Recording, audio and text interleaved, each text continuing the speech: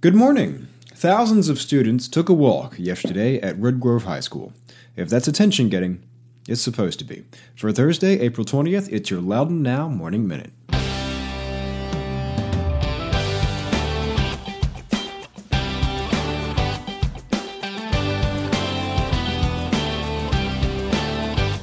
If you would like to advertise on the Morning Minute, contact Loudoun Now's advertising manager, Susan Steyer, at ssteyer@loudounnow.com or call us at 703-770-9723.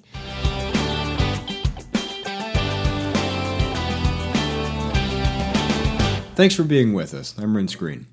Woodgrove High School's We're All Human group hosted its second assembly Wednesday to raise awareness for teen suicide prevention.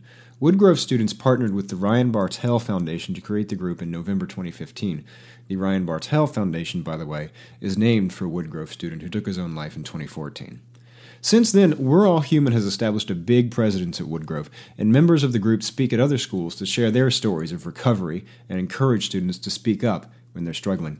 Junior Lindsay Hahn said it's like they've created a family, and at least one student said joining the group has saved her life. Go to loudounnow.com/morningminute to check out the whole story and see the pictures.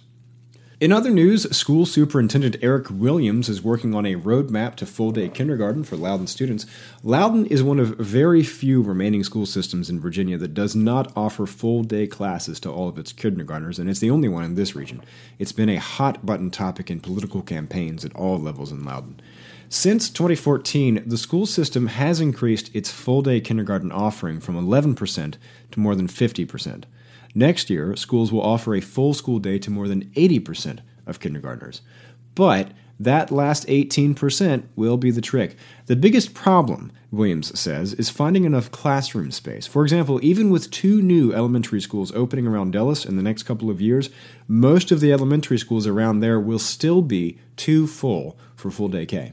School board members are considering attendance boundary changes to try and find classroom space. Williams says he will have the board a plan in June. Williams has also unveiled his list of cuts to the school system's budget request to fill a $5.5 million gap. The Board of Supervisors decided to send the school board $5.5 million less than the school board requested, although some supervisors have been quick to point out that the schools still got more than a 7% increase over last year.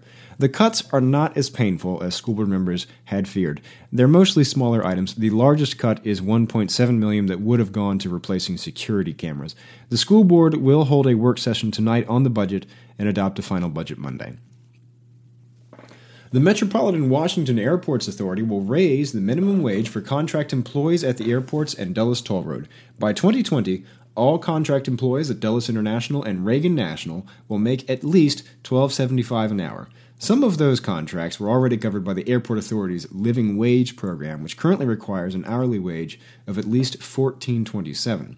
The Service Employees International Union had come to the Airports Authority recommending a rate of at least $15.14 by July 2019, with another $2.93 hourly health benefit supplement. A tractor-trailer driver who turned over on Route 7 Tuesday afternoon is facing DUI charges. According to the Loudoun County Sheriff's Office, Richard M. Davini II was driving a tractor-trailer loaded with mulch westbound near Clark's Gap when he struck a guardrail, ran up an embankment, and rolled the truck on its side. Cleanup lasted until after 8 p.m. And an improv comedy festival, the first of its kind, will feature teams from 6 Loudoun County high schools at Franklin Park Arts Center near Purcellville. The Loco Improv Fest will feature teams from Tuscarora, Loudoun County, Loudoun Valley, Potomac Falls, Dominion, and Briar Woods. The show will start at 7 p.m. Friday, April 28th. Tickets are $5 at the box office or in advance at franklinparkartscenter.org. On today's calendar, Trinity House Cafe in Leesburg will host Story Time at 9:30 a.m. The Loudoun County Senior Center at Cascades in Sterling will hold an introduction to line dancing class at 10 a.m. Cooley Gallery in Leesburg will host a clay hand-building class at 10 a.m. where you can learn to make ceramics without a pottery wheel. Cost is $225. And singer-songwriter Chris Timbers will take the stage at King's Tavern in Leesburg at 9 p.m.